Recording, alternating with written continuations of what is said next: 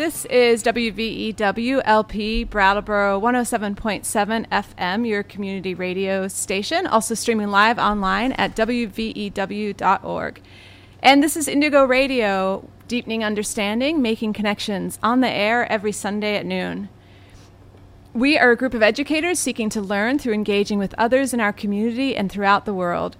You can also find us on Facebook and Instagram at Indigo Radio. Our shows are also recorded and are uploaded to our SoundCloud and iTunes after the show. The views and opinions expressed on this program are those of the hosts and guests, not the radio station. And this is Anna Milani for Indigo Radio, and I have to tell you all that this is my first time back in the studio in over a year. So mistakes may be made, and hopefully not. But I'm really excited, and I'm here with Lou. Lou, I was just practicing your last name. Lou Radetsky, thank you. And I'm so excited to have Lou here. Lou is from Argentina, and she is an artist, healer, and educator, member of the international net of theater of the oppressed called the Magdalenas. Lou, is there anything else you want to say to introduce yourself? My pronouns is they, them, and I'm very, very happy to be here with you all, and in this program in particular. So thank you. Yeah, Lou, I messed up your pronouns. Your pronouns are they, them. Thank you for correcting me. It's all good. No problem about and that. And thank you for being in the studio. We are going to go, as we kind of get ourselves settled here, we're going to spend the hour talking with Lou about Lou's experience with theater and how theater can be used as a catalyst for change. Lou and I have also done a lot of talk around violence against women, violence against trans women and cis women, and violence against those that identify outside of the gender binary, and also really violence against femininity. So we're going to be talking a lot about that and hear about Lou's experience. We're first going to go to a song, and we're going to start that. The song is by Anna Teju, Antipatriarchia.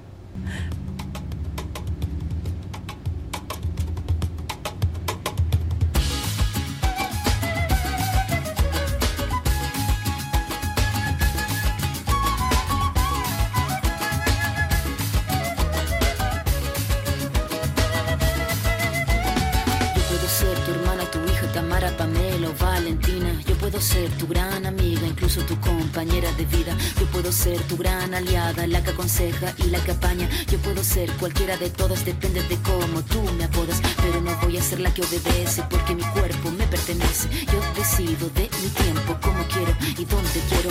Independiente yo nací, independiente decidí. Yo no camino detrás de ti, yo camino de la para ti. Tú no me vas a humillar, tú no me vas a gritar. Tú no me vas a someter, tú no me vas a golpear, tú no me vas a denigrar, tú no me vas a obligar, tú no me vas a silenciar, tú no me vas a callar. No sumisa ni obediente, mujer fuerte, insurgente, independiente y valiente, romper la cadena de lo indiferente, no pasiva ni oprimida, mujer linda que das vida, emancipada en autonomía, antipatriarca y alegría.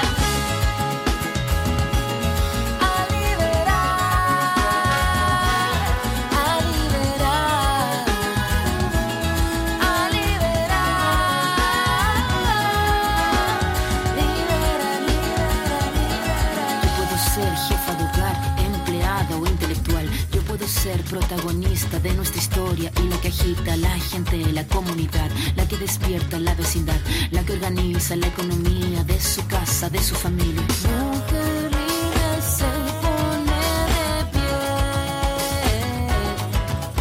y a romper las cadenas de la piel. Tú no me vas a humillar, tú no me vas a gritar, tú no me vas a someter, tú no me vas a golpear, tú no me vas a denigrar, tú no me vas a obligar, tú no me vas a silenciar, tú no me vas a callar. No sumisa ni obediente, mujer fuerte, insurgente, independiente y valiente, romper la cadena de lo indiferente, no pasiva ni oprimida, mujer linda que das vida, emancipada en autonomía, antipatriarca y alegría.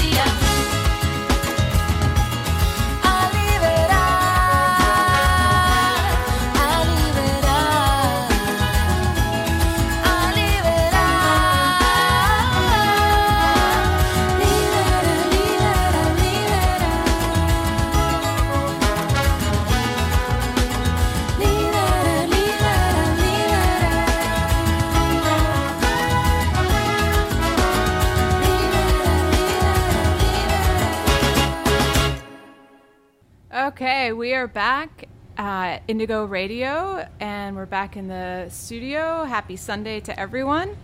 And we have Lou Radetzky here. They are a artist, healer, and educator from Argentina, living in Western Brat. Is that right, Lou? Yes, it's right. How long have you been here in West Brattleboro? About 2 years. It's a far cry from Argentina. Yeah, definitely. Can you tell us anything about that song that we just played? Yeah, well, that song is a very interesting song about the empowering process of women, women body people, women identify people, and it talks about the importance of freeing ourselves from our minds, because, you know, patriarchy is not just something that is external to you, but also inside of ourselves, just like inner racism. And so this song is particularly interesting in that way, because it helps us see that sometimes the oppression could also come or be in between ourselves, right? So sorry for my Spanglish, first of all. No, please. So also, we all should just be speaking Spanish. That would be awesome. But yeah, this song is talking also about sorority and that connection between women and how important it is. And again, when I'm saying women, I'm not talking just about women body people, but also women identify people, because we all suffer from the same problems. So this song, it's bringing us to that awareness of the importance of seeing each other as allies instead of enemies. And that's something that sometimes we lack. There is all this energy of competition that the feminist allies are trying to voice out, so we can see the importance of, first of all, working on ourselves, the so-called inner work, and also seeing our brothers and sisters on the same struggle that we are, trying to free themselves and empower themselves. Yeah, that makes sense. I was just talking to someone about how I'm an educator, and that sometimes when people ask me to do something around, say, women's issues or violence against women or gender issues, I have often started the conversation with, did you learn to hate women and fear men? And the responses are interesting, because it doesn't just kind of align along the gender binary. I also was taught to hate other women. And I feel like that's something that you're getting at too. It's that I was taught to fear men. I was also taught to hate women. And I think that it's interesting sometimes to hear men's reactions, because I think it takes them a minute sometimes to say, oh yeah, I was also taught to hate women. It's something that we're definitely taught. And so we have to like get that out of our own beings too, is what you were saying. Yeah, exactly. And here education is going to come out like a very important tool, because this is so much inside of our society that is already naturalized. And so that's what this song is talking about breaking free from that chains in our own minds. So I wanted to ask you about, to first start, I know you have done this work with the Magdalenas, which I want to get to, but I think first, before you talk to us about that, could you tell us what Theater of the Oppressed is and a little bit of history around that? Yeah, Theater of the Oppressed, it has born in 1950 with Augusto Boal, and it is a tool for social movements to strategize and analyze about the issues that different communities are going through. So there is a lot of different branches. You can think about TDO, or Theater of the Oppressed, as a tree that it has its roots into social movement more than just an artistic expression. And it has also a very, very important connotation regarding researching. It's a theater based on reality, and it's a theater based also on what the community needs are. So you're going to see that branches of this kind of theater can be, for example, journalist theater, when you are using actual news that you find in the newspaper or in the radio to come out with criticism, with a critical thought.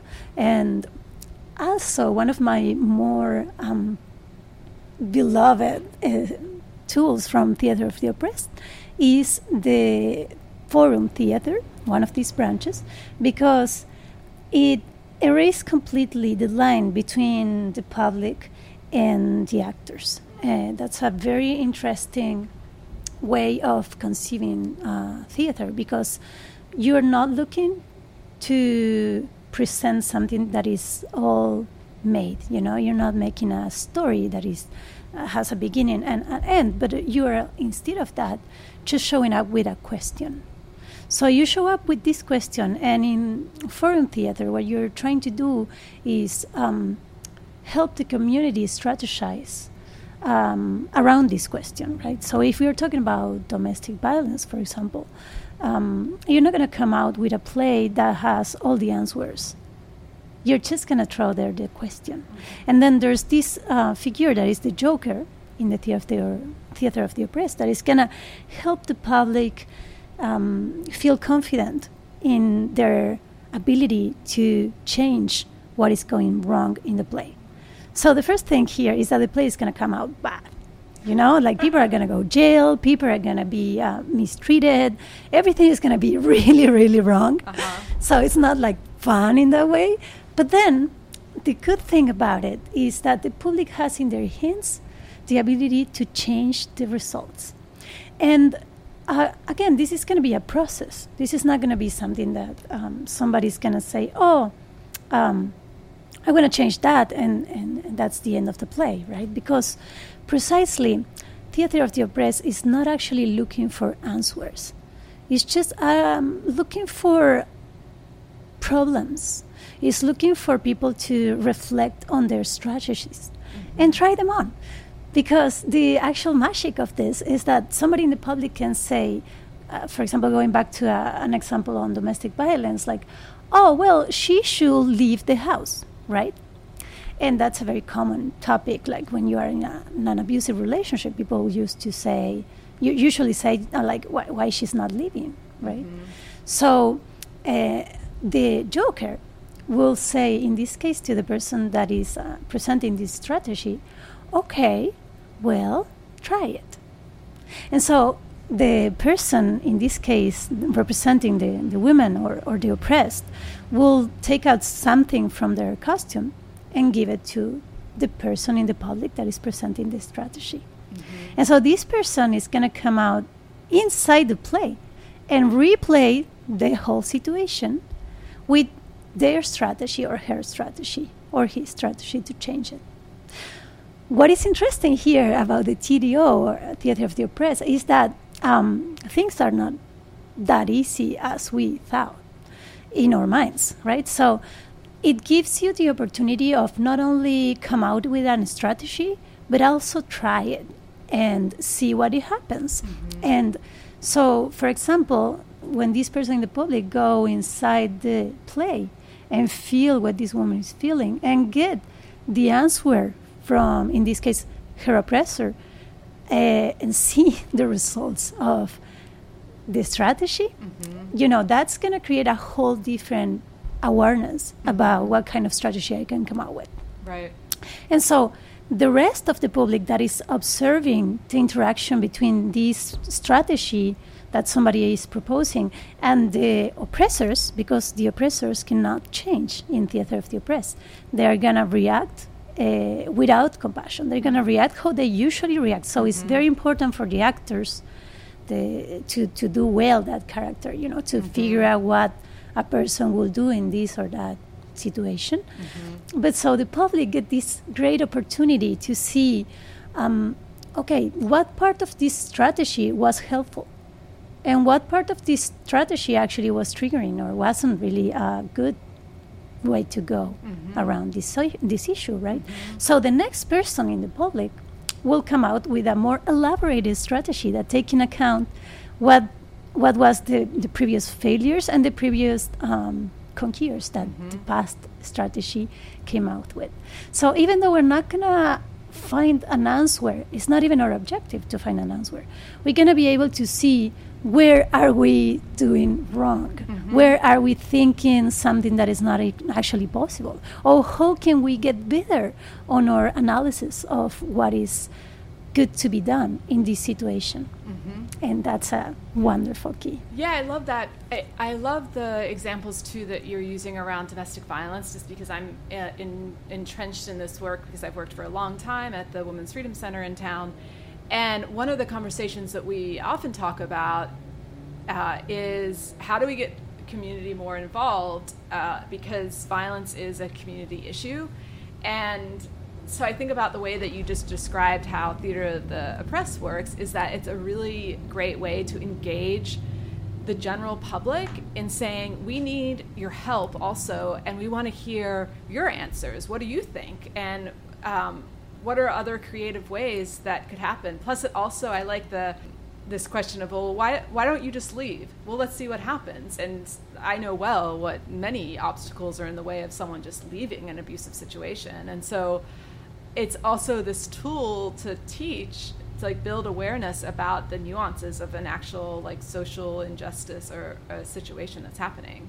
Exactly, and also will help you put in evidence the different levels of privilege that people have. Of course, it's not going to be the same an European-descended feminist woman strategy than an indigenous feminist woman strategy, or a male-bodied person strategy, or a queer person strategy. Everybody has their own different perspective, privilege, and layers and layers and layers of their own mindset regarding where they are in the social scale, right? Yeah, definitely. I teach public health at UMass to undergrads, and one of my favorite assignments that I have for them is they have to come up with a street theater presentation. And I do this off of, there was a campaign in the 70s actually through Latin America that was called, in English it was called the Measles Monster, but it was about educating in certain areas around getting the measles vaccination. And I have my students look at that, and it was a street theater performance, and there was sort of this monster that was the measles monster, and it was a whole way of educating the public around measles and how to get vaccinated.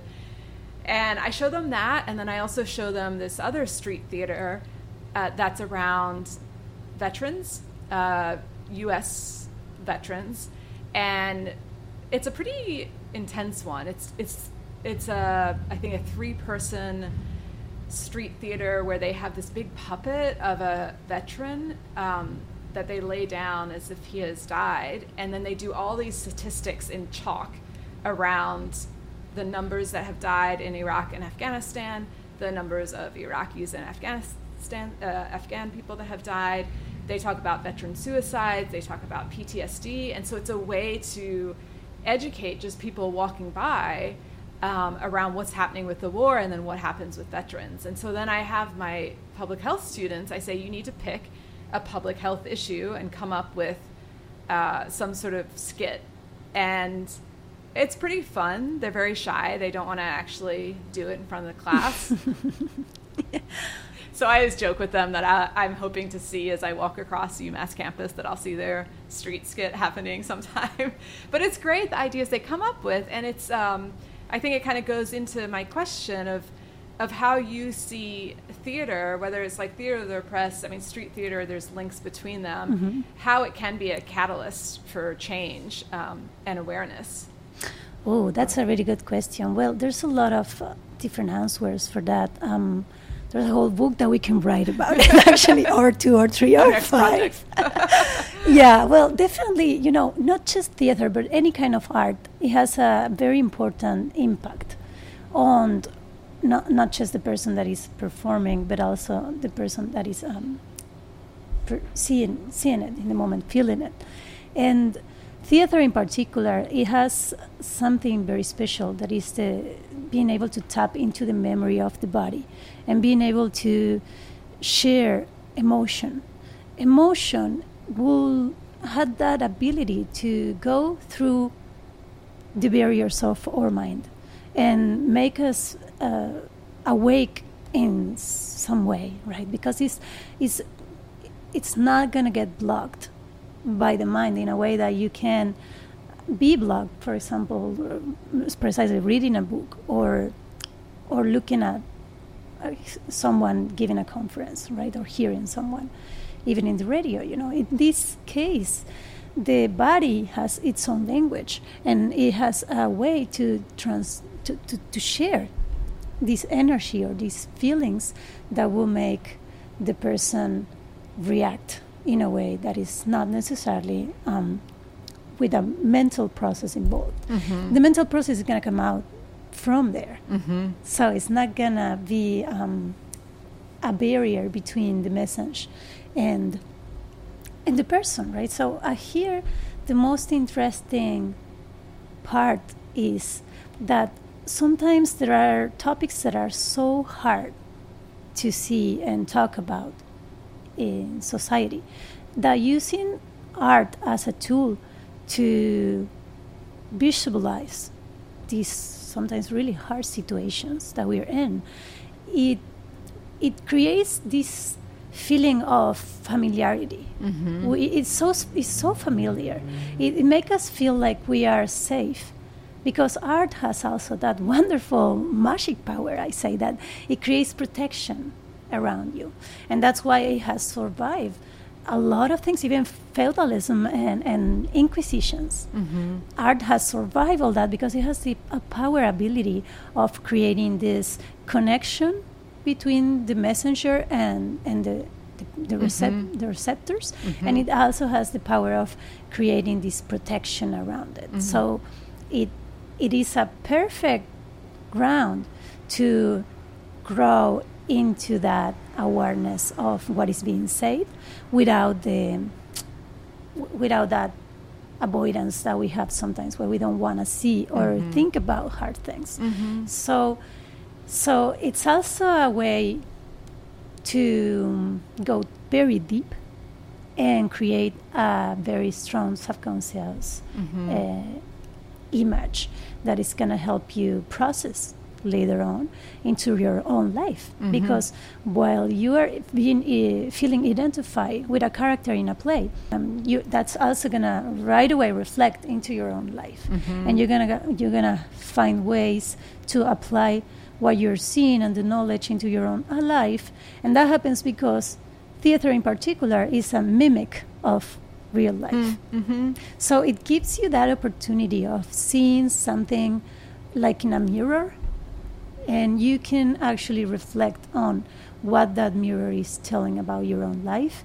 And Theater of the Oppressed in particular goes one step forward from there, and it tells you not only, yes, this is happening in your reality, wake up call, but also it's telling you, and you can change it. And how you're gonna change it. Like what are you gonna do about it, and what can we do about it as a community? I see that with some of the street, and it's not exactly theater, but some of the street rallies or protests that we have, and we've done a bit, Brattleboro Solidarity has done a bit of street theater in the past. I find that one of the things that is interesting around this type of theater is sometimes it's jarring to people that come by because they're not expecting to see something like that around like some real issue going on. And so there's lots of different reactions that you can get from it. And I think sometimes people don't want to interact with the harshness of the world around them. And that's what I like also about that theater, is that no, we need to care about what is going on in the world, and we're here also to remind you, is how I see it too. Before we take a break, I wanted to ask you about the Magdalenas, because I had never heard about them until I had talked to you, and then I looked them up. But could you tell me what that project is? Yeah, the International Net of Magdalenas, it's a little bit even bigger than a project, I will say. It's a net. It's a net of women identified people, and it's precisely Theater of the Oppressed, but totally orientated to the struggle against patriarchy. And so there's a lot of different projects that can come out of that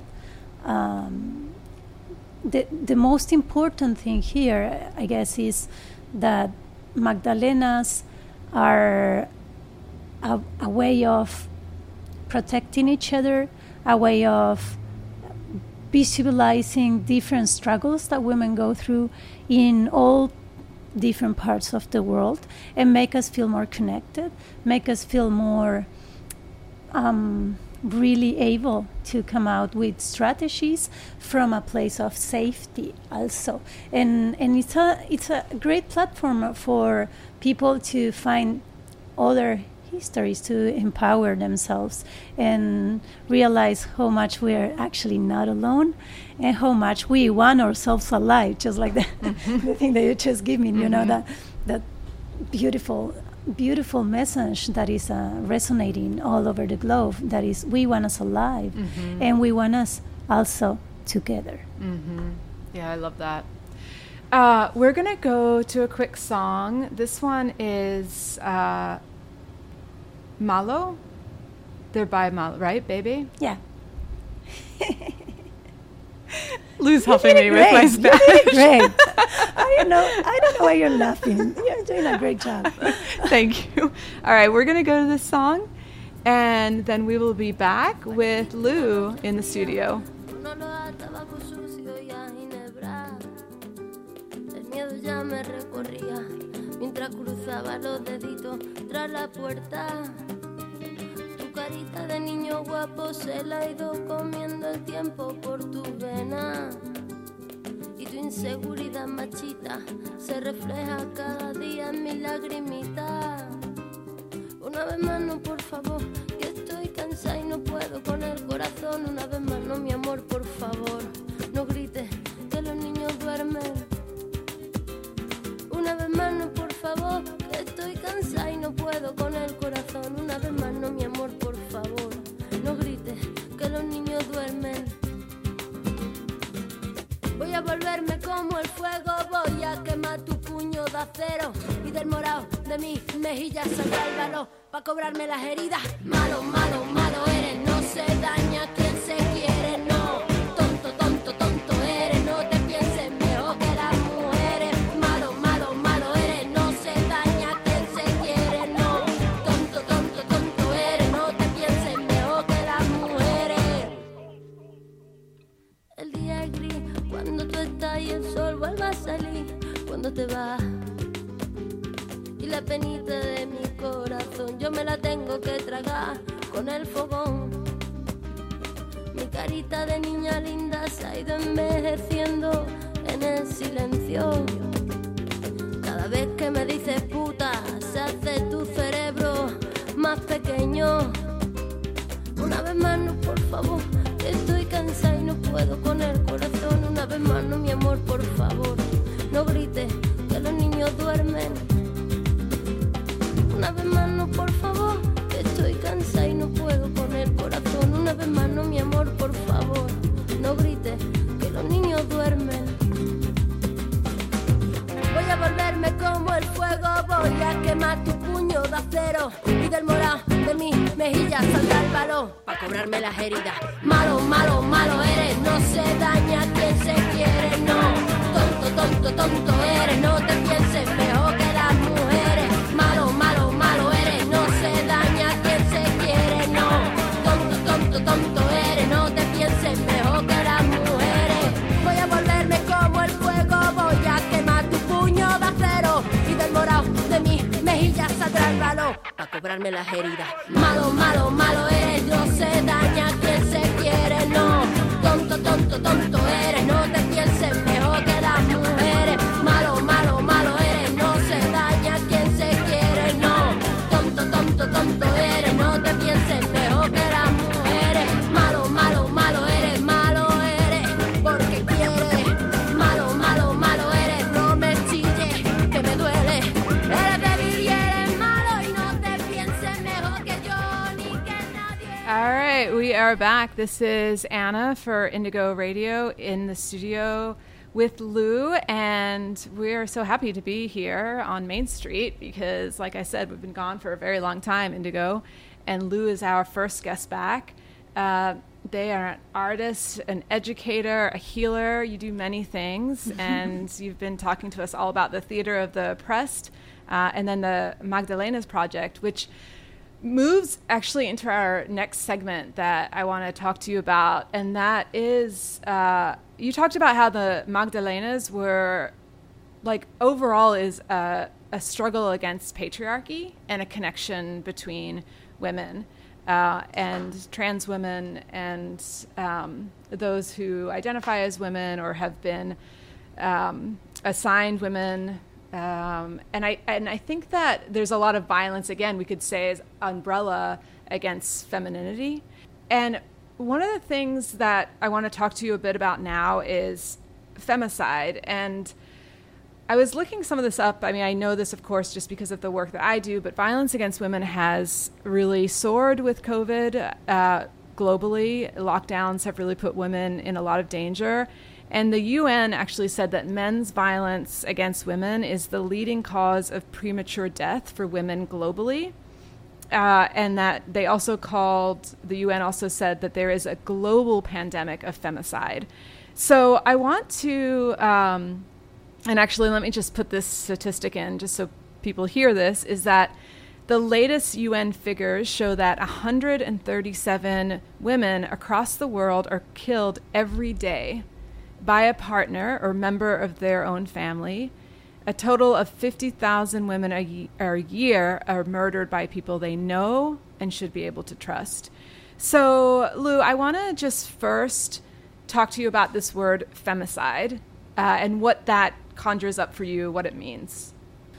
Well, it is a very, very hard situation for all people identify as woman or with a feminine body or female body, because it also comes out with this feeling of victimhood that I want to get rid of right away, right? Because it's not that we're coming out from a place of, oh no, we're being killed and we are so scared and you know, all that victimhood that is projected over us.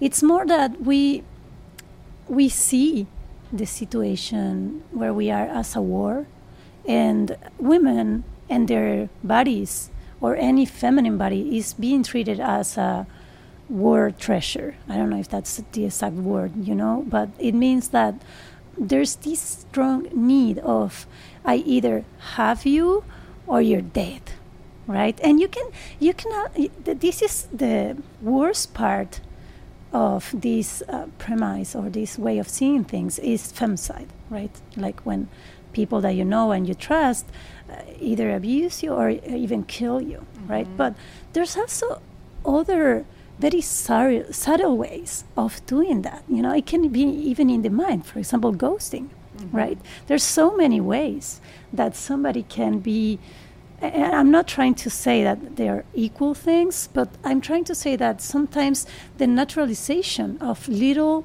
actions that came from this place of hatred against women and this place of I either have you or you're dead, you know, it's the root from these bigger issues that we have now in a global level, and it's coming out here and now to be healed. Why? Because nobody's winning here. Nobody's winning. We are in this situation all losing, no matter if you are identified as a women or a male body people. It doesn't matter how you identify, you are losing in this war, just like in every war. But in this particular war, we are actually all threatened by it because, you know, just like the songs that we were hearing, there's this misconception about what love is. And a lot of times we learn from our early on education from our parents that it is okay for a woman to accept mistreatment as love. For example, controlling behaviors or jealousy, or, you know, and it's nothing to say, you know, of course we all can have emotions, and we're not here to to judge or blame people to have emotions, right? Of course, we all can feel them. But the thing is how we react to them or not, right? How we put up with what's going on or not. So one of the most important things talking about femicide is how we as a society understand that this is a symptom. This is a sickness that comes out with a lot of little symptoms, maybe. And I think it's very important to see this as a reflection of the division that we have created in our minds between the masculine energy and the feminine energy. Because it is, from my perspective, it is an illusion. We're not divided. But the thing is, we keep creating and believing that we are divided, and therefore we desperately need the other half, right? Because that's what we think. We don't see us. We don't see each other as whole. So the symptoms that we're going to see out of these thoughts, these wrong beliefs that we're not whole, is that we're going to need so desperately to have that other part of me that belongs to me, that is mine, and I needed to like carry it so badly that then we're going to be using violence, even in subtle ways, like psychological, playing games that you call it, or these, I think I mentioned before, ghosting, or these little things that are anyway violent. And we can also go all the way to murder from there. There's, of course, a gray area or a scale there, but they all become from the same wrong belief. Like, if I don't control this, if I don't control my feelings, if I don't show up vulnerable, for example, in case of male-identified people, I'm going to lose. But you're actually losing when you are engaging in violence by using emotional abuse or psychological abuse or even physical abuse to retain someone. Or to just to have control over a situation.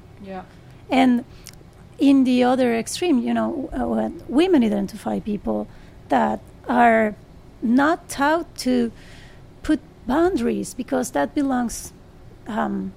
They tell us that belongs to the male aspect of life. So you are either strong in your masculine energy and you can set up your boundaries, or you shouldn't at all. You should just follow what people are telling you and let people use your body or use your feminine energy as an acquiescence or as something that they want and should have, right?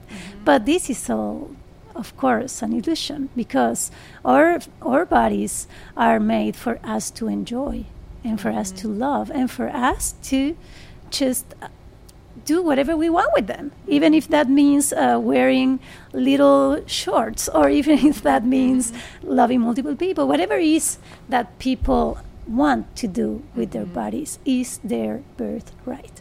But the thing is, we're so desperate for love, everyone, that creates this toxicity between masculine and feminine energies and creates this war. Well, if I can have you, I'm going to control you.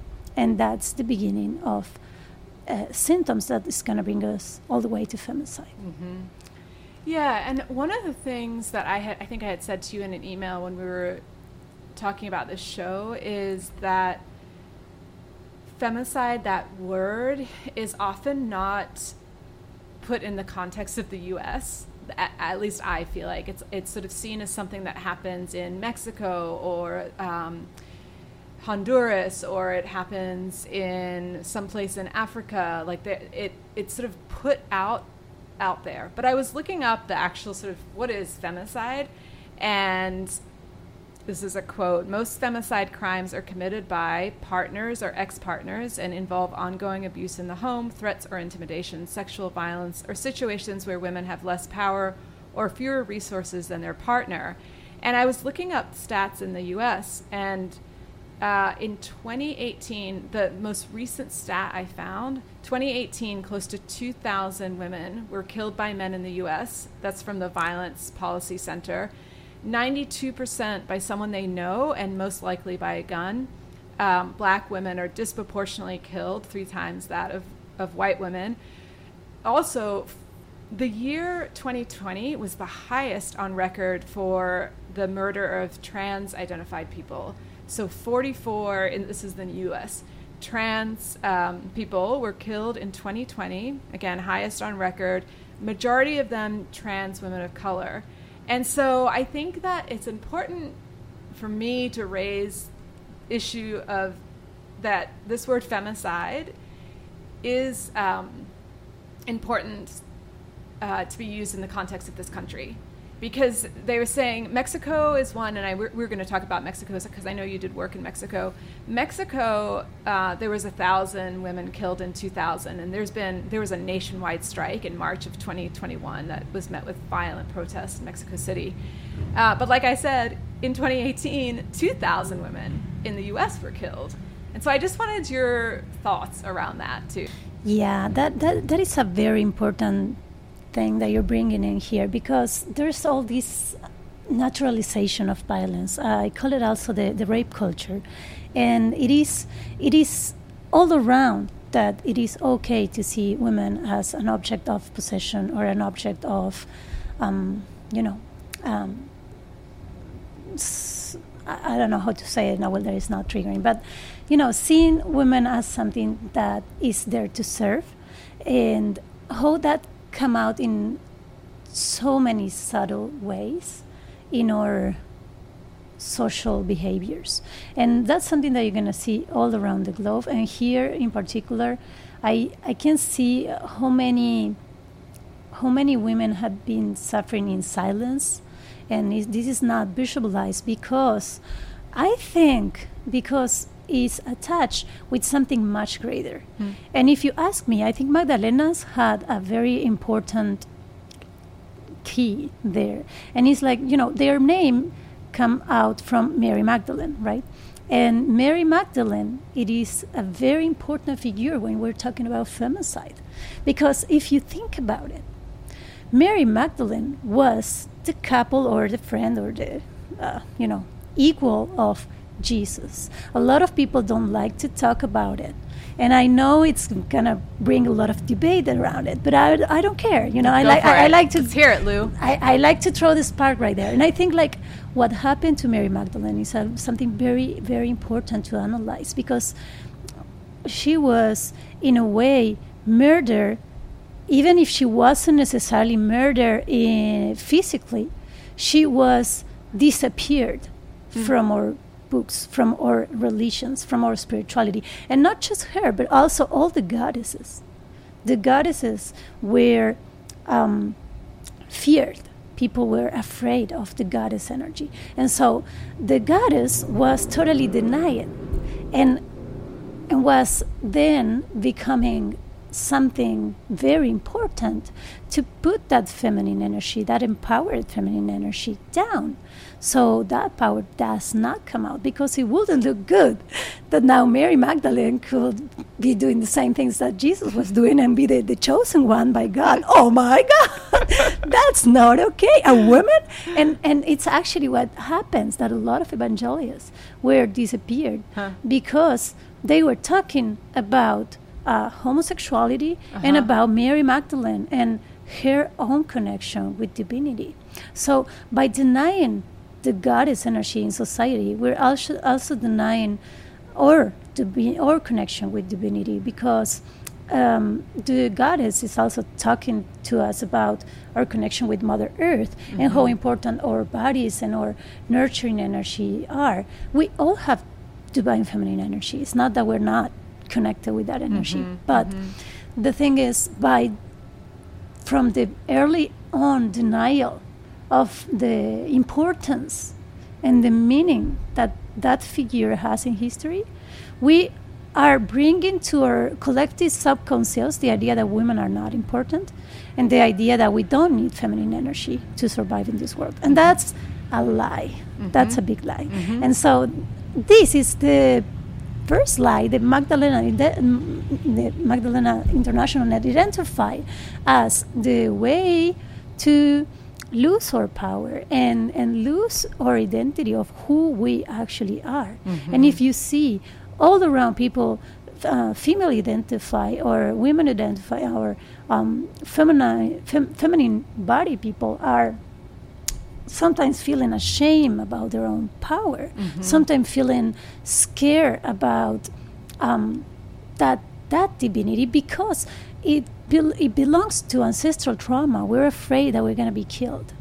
We're afraid that if we are actually feminine with that divine energy that we had, we're going to be killed. And so we try to figure out a way of being more masculine. And you can see that in society, like how easy it is for a woman to wear pants. Why men cannot wear skirts that easy? Well, here in the United States, you can see a little bit more of that empowering of divine feminine in male body people. But you don't see that on Central and South America. It's a lot harder for people to come out as queer, for example, because of the threats of death. And that is because the denial of the goddesses' energies are even stronger in those places, because there's a lot of people earth-based. And when you're earth-based, that's empowering for the divine feminine energy that we all have inside. And so that will mean that now we're going to want to protect and nurture and take care. And that is not aligned with the idea of conquering and going ahead for war, right? Because we would want to protect our Mother Earth.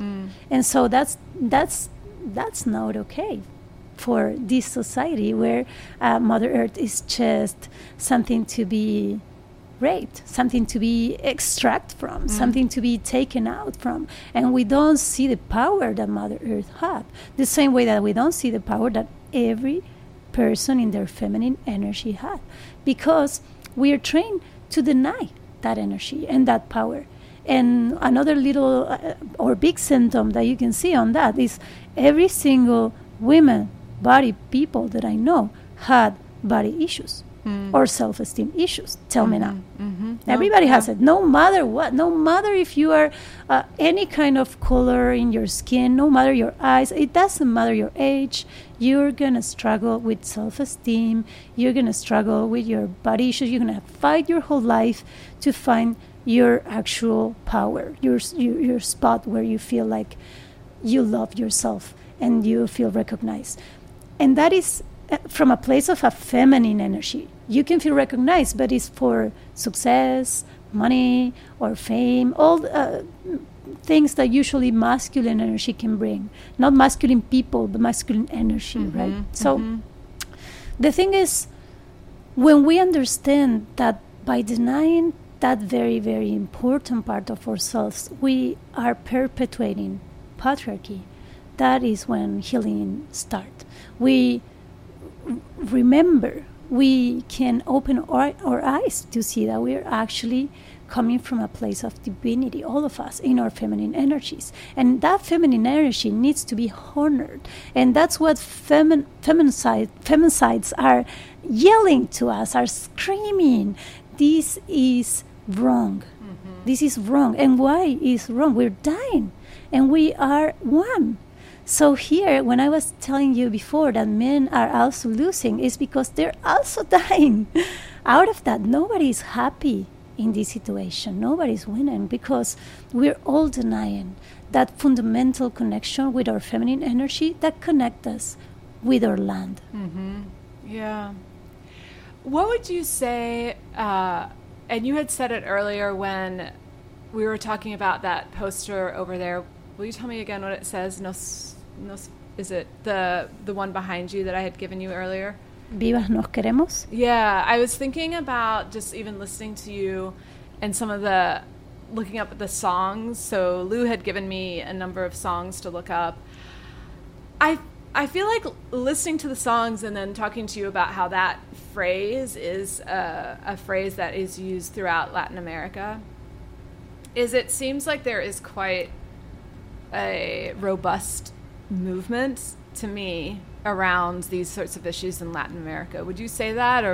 And I know you spent some time in Mexico.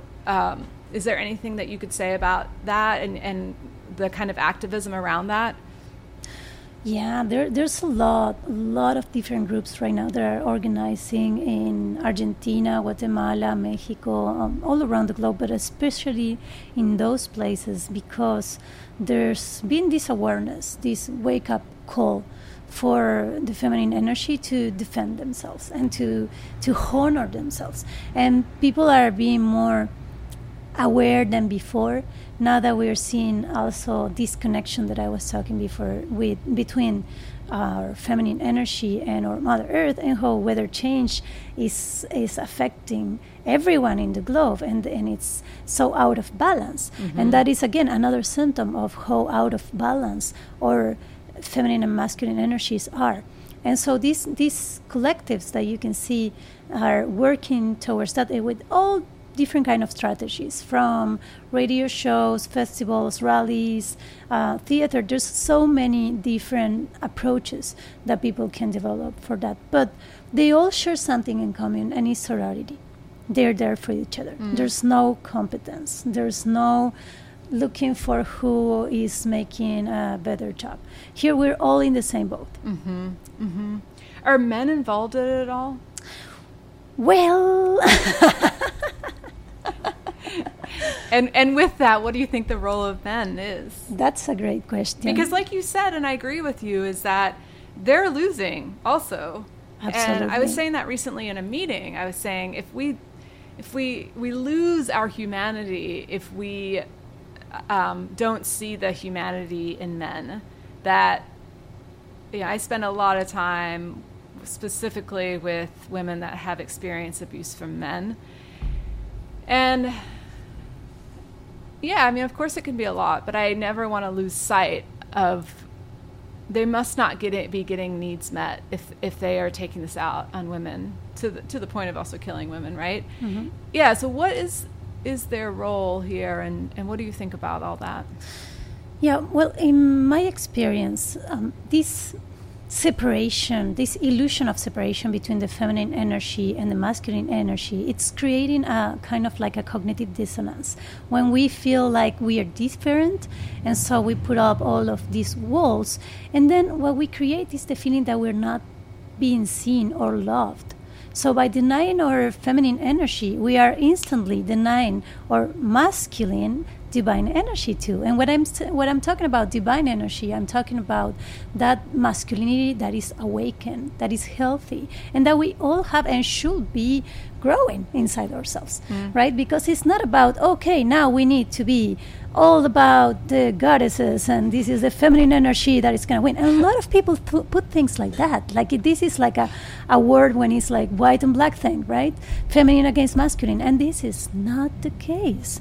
What is coming out from me here is like we need to honor both of those energies, because when people get polarized and start saying, oh, I am this or that, I am a macho, right, a masculine, very masculine person, they don't see how much that is affecting their self-esteem. And so we have a lot of issues in male body people related to their own self-esteem too. Mm-hmm. It's not just women that are questioning about their bodies or questioning about their ability to be loved. Because when they lose track onto that connection, that unity, that we have between our masculine and feminine energy, then they become more judgmental of themselves, and they feel like they have to be something different to be loved. They need to control, they need to be better, they need to be the alpha, they need to all these all of these lies that they're telling to themselves, and they actually suffer from that. We have depression, we have a lot of addiction to sex, addiction to codependency. There are so many addictions that come out from this wound of not feeling loved or heard or seen, and that is actually a reflection of their own inner division. When they expect the approval or the look of the other, the women energy, or the female energy, and instead of looking at themselves, instead of stop denying their own feminine and masculine energy imbalance and loving it and making complete, feeling complete in a way that they don't need to control any. They don't need to make someone love them because they are already whole. And so that's why I was correcting you about the they term, because I do like to feel like I'm a whole person. And I love my feminine and masculine energy, so it's not necessary for me to get approval from anyone. Yeah. And so the thing is, male are now suffering a lot from a lot of pressure of finding their side in this war. That's why a lot of people that had born with a male body and does not identify with these society values are queer identified people now and feel like they rather be a woman because they don't see their masculine energy as something valuable, as something, I mean, not all of them, of course, and not all of them had that reason to be queer, but I'm saying that some of them come out of a place of wound because we don't see that we are all actually both energies. And so that what it brings is this situation of conflict, of war in between I am this and you are that, and this strong separation that creates a lot of pain and a lot of wound. And so for us to be able to transcend that idea that we are separated and heal from this terrible sickness that femicide is very important that male body people take accountability on how much they are also victims on this patriarchy patriarchal education that we are reproducing every day with our thoughts, with our decisions, and with our fears. We are giving attention to the separation, what is not real. And so by first realizing that they are also victims and they are actually suffering from all this, that's the first step. The second step is doing the inner work. It's not about coming rushing into feminist groups and say, okay, I'm here for you and please love me because I'm not the macho, right? I'm not the male alpha, please love me, I'm good. But it's not about that. It's about realizing that you were also being hurt by the system, and it's not out of a place of trying to disentangle from masculine energy and say like, no, I don't have anything to do with this. It's more about recognizing how wounded that energy is inside of ourselves and doing the inner work to heal your own feminine and masculine energy inside of you, so you can be in peace and you don't need anyone's approval or control or any kind of these toxic behaviors that come out of these wounds, right? Yeah. And the third step is actively engaging in change. How you can do that is not going to be clingy and being on top of your partner trying to say like, what can I do for you? I'm gonna wash all the dishes, or I'm gonna it's not the energy of trying to now be a woman or trying to now be submit, and it's not about that. It's more about go work with other male identified people and heal the masculine energy. And why? Because we need male identified people to be doing that work, because when female identified people or female body people try to do the work for the masculine, we're only enabling them. And what we're doing is getting a response of reactivity. They're gonna push us out of their it's not going to come out as a message that they can digest. Yeah. They rather will go defensive. And so the healing of this particular aspect of patriarchy, that is the inner masculine wounds, it has to be done by people that had a male body in this life. Sorry, I'm talking, this is my cosmovision, but this is very important that people take accountability.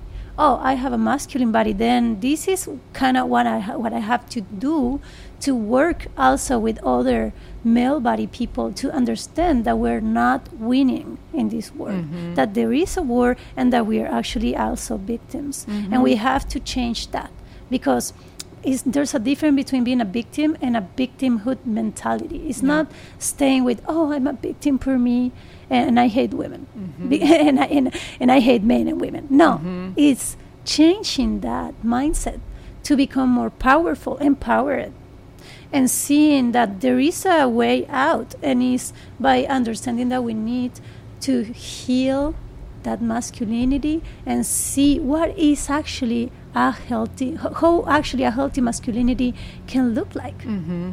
And that, of course, no matter what kind of body you have, we all have to do that. Yeah. But male body people had to do that even more because they have to bring this accountability. And there's nothing that people with female bodies or female identified can do in this realm, because it's absolutely a lot harder for us to find that empathy, you know? Yeah. There's this, for people that have already this wound of division, of separation between their masculine and feminine energy, they're going to always see a female body person or female identified person as a threat or as something that is separated from me, so what this person can tell me. And this is something that you can see, you know, very strongly when a feminist woman is talking to an aggressor, and of course the person is going to be reacting with defensivity. But we can also see that and Lou, sorry to interrupt, but we are like we're actually almost over time at this point. okay. Oh, there's so much to talk about it. Well, I guess so. Can I? Yeah, we are totally out of time. I'm so sorry. The hour goes by so fast. Yes. So let me ask you your last thought quickly, maybe like 30 seconds. I know you also are thinking about doing a theater press group here at Magdalena's, or you can talk about that. And then we'll go out with Canción Sin Miedo. If you want to introduce that song, that would be great. Yeah. Well, yeah, there's this workshop coming out. We're going to be precisely talking about patriarchy, and this workshop is the 25th and 26th of June.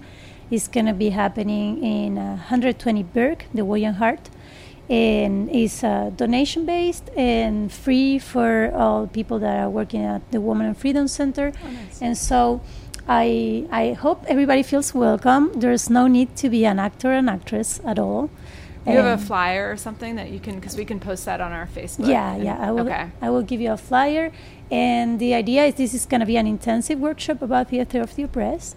And out of that, we will see what happens. So we can come out with a little group, a little collective. Awesome. We'll see where it goes. Great. And Canción Sin Miedo by Viver Quintana. The song is, it's around women that have died, right? Around femicide. Yeah. Okay. So it's dedicated to those women. Do you want to say anything as we leave here today? Well, just that this song talks precisely about that thought of not having this mentality of victimhood, even when you're a victim. And so this song says, like, I knew I could die, but anyway, I came out because I'm free. That's beautiful. Okay, great. Lou, I want to thank you so much for being on Indigo Radio in the studio with us today and sharing all of your thoughts. So thank you so much, and we hope to have you again on Indigo Radio. Yeah, thank you for the invitation. Have a great day, all of you out there. Yeah, thanks, everyone. Enjoy yourself. We'll be back next week.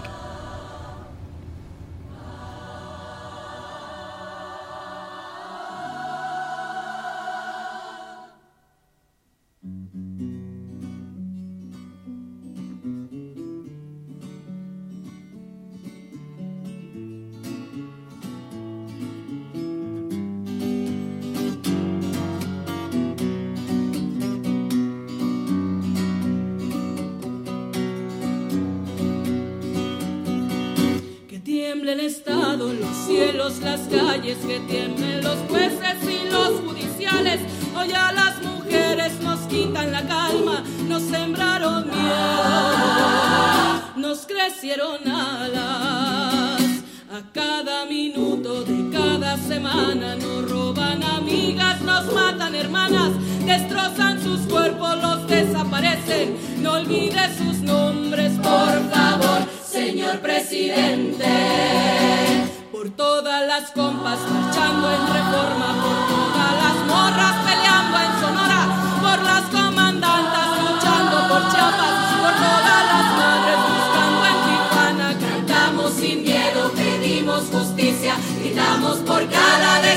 desaparecida. Que resuene fuerte, nos queremos vivas. Que caiga con fuerza el feminicida. Yo todo lo incendio, yo todo lo rompo. Si un día algún fulano te apaga los ojos, ya nada me calla, ya todo me sobra. Si tocan a una, respondemos todas.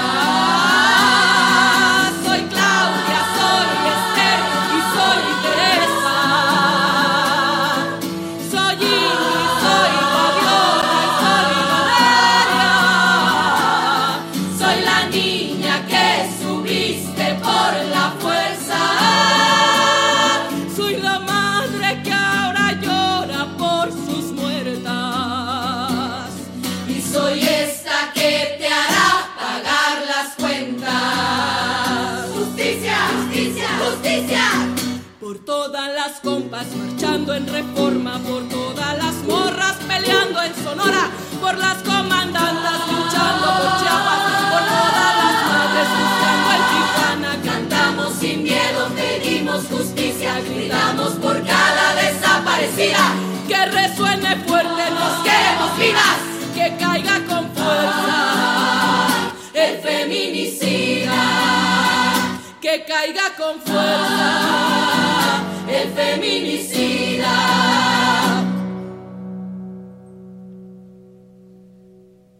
Y retiemble en sus centros la tierra al sororo rugir del amor. Y retiemble en